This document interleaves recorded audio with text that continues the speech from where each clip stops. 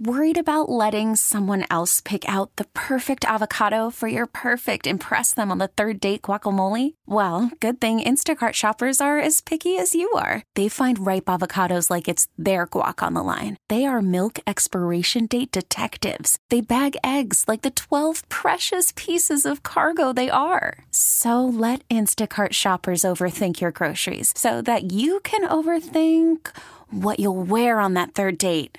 Download the Instacart app to get free delivery on your first 3 orders while supplies last. Minimum $10 per order. Additional terms apply.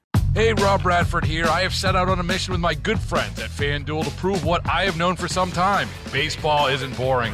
Now I have a daily podcast to prove it with some of the most notable people in the baseball world, screaming baseball isn't boring from the mountaintops, or at least agreeing to come on our show. Players, managers, GMs, and yes, even the commissioner of baseball, Rob Manfred. It has been a constant wave of baseball's most powerful voices. So join the revolution. Subscribe and soak in Baseball Isn't Boring. Listen on your Odyssey app or wherever you get your podcasts. You'll be glad you did. Joining us now is the host of CBS's Face the Nation, Margaret Brennan. Margaret, good morning. We've hit the 2-year mark of the war between Russia and Ukraine, and President Biden just this morning announced more than 500 sanctions against Russia over the death of Alexei Navalny and, of course, the ongoing conflict. Where are we right now in terms of funding for Ukraine? Well, that is the key question for the Ukrainian military's ability to continue to fight the Russian invasion.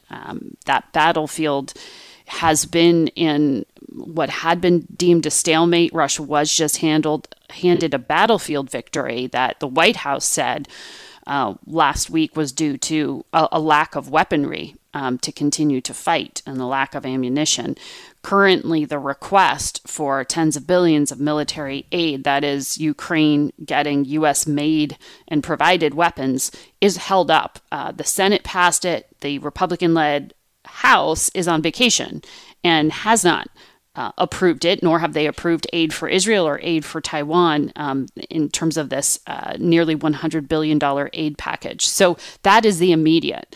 In the meantime, the White House had already prepared another round of sanctions at a moment when Vladimir Putin appears to be emboldened. He had that battlefield victory. His main political opponent, Alexei Navalny, just died under extremely mysterious circumstances when he was being held in a penal colony.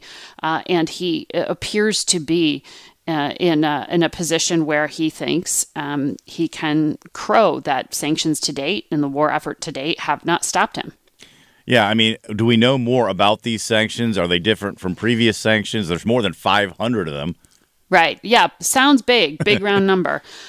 We do have details. Those are all going to be released by the White House at 9 a.m. So I can't talk about it ahead of that embargoed release, but I can tell you that it is more than 500, that it will more narrowly target some of the restrictions on weapons manufacturers and others who are helping Russia continue this war effort. But let's be clear, to date, Russia has found ways through their intelligence services to evade the sanctions that the West has put on them. They have found willing partners in Iran, in North Korea, elsewhere, who will sell them and help them continue ammunition and ways to continue this fight. Iran has provided drones. There's concern about missile transfers, and they've been able to continue to sell oil at a reduced price and fertilizer, something that they produce en masse and is purchased by large parts of the world who aren't objecting to Russia's war. And I will tell you, I met some of the Ukrainian children who had been abducted by Russia and then, as the lucky ones, were recently released. They are here in the United States to plead with the U.S. government and the UN for help. There are countries who, despite those kind of practices, those acts of crimes, those war crimes, and are still willing to do business with Vladimir Putin. So it is hard to argue that another round of sanctions will change that like a light switch. Well, shifting to the conflict in the Middle East, your guest list includes Benjamin Netanyahu, the Prime Minister of Israel. That's a big get. What do you want to ask him?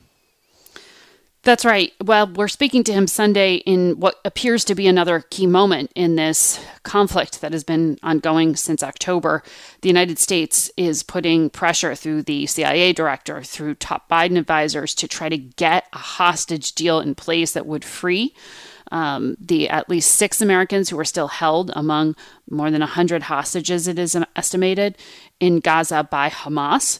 But it would coincide with a pause in the fight. And the details of this are so complicated. The details of how many Palestinian prisoners would be released from Israeli detention facilities, for example, has been a sticking point to date.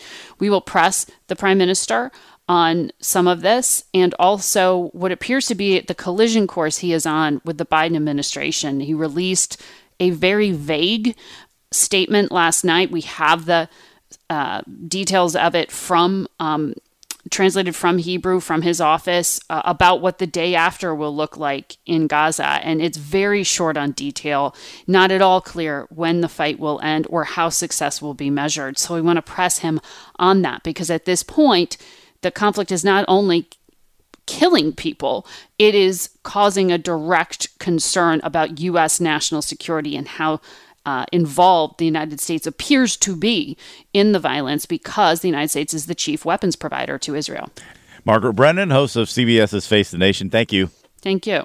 Hey, Rob Bradford here. I have set out on a mission with my good friends at FanDuel to prove what I have known for some time. Baseball isn't boring. Now I have a daily podcast to prove it with some of the most notable people in the baseball world, screaming baseball isn't boring from the mountaintops, or at least agreeing to come on our show. Players, managers, GMs, and yes, even the commissioner of baseball, Rob Manfred. It has been a constant wave of baseball's most powerful voices. So join the revolution. Subscribe and soak in Baseball Isn't Boring. Listen on your Odyssey app or wherever you get your podcasts. You'll be glad you did.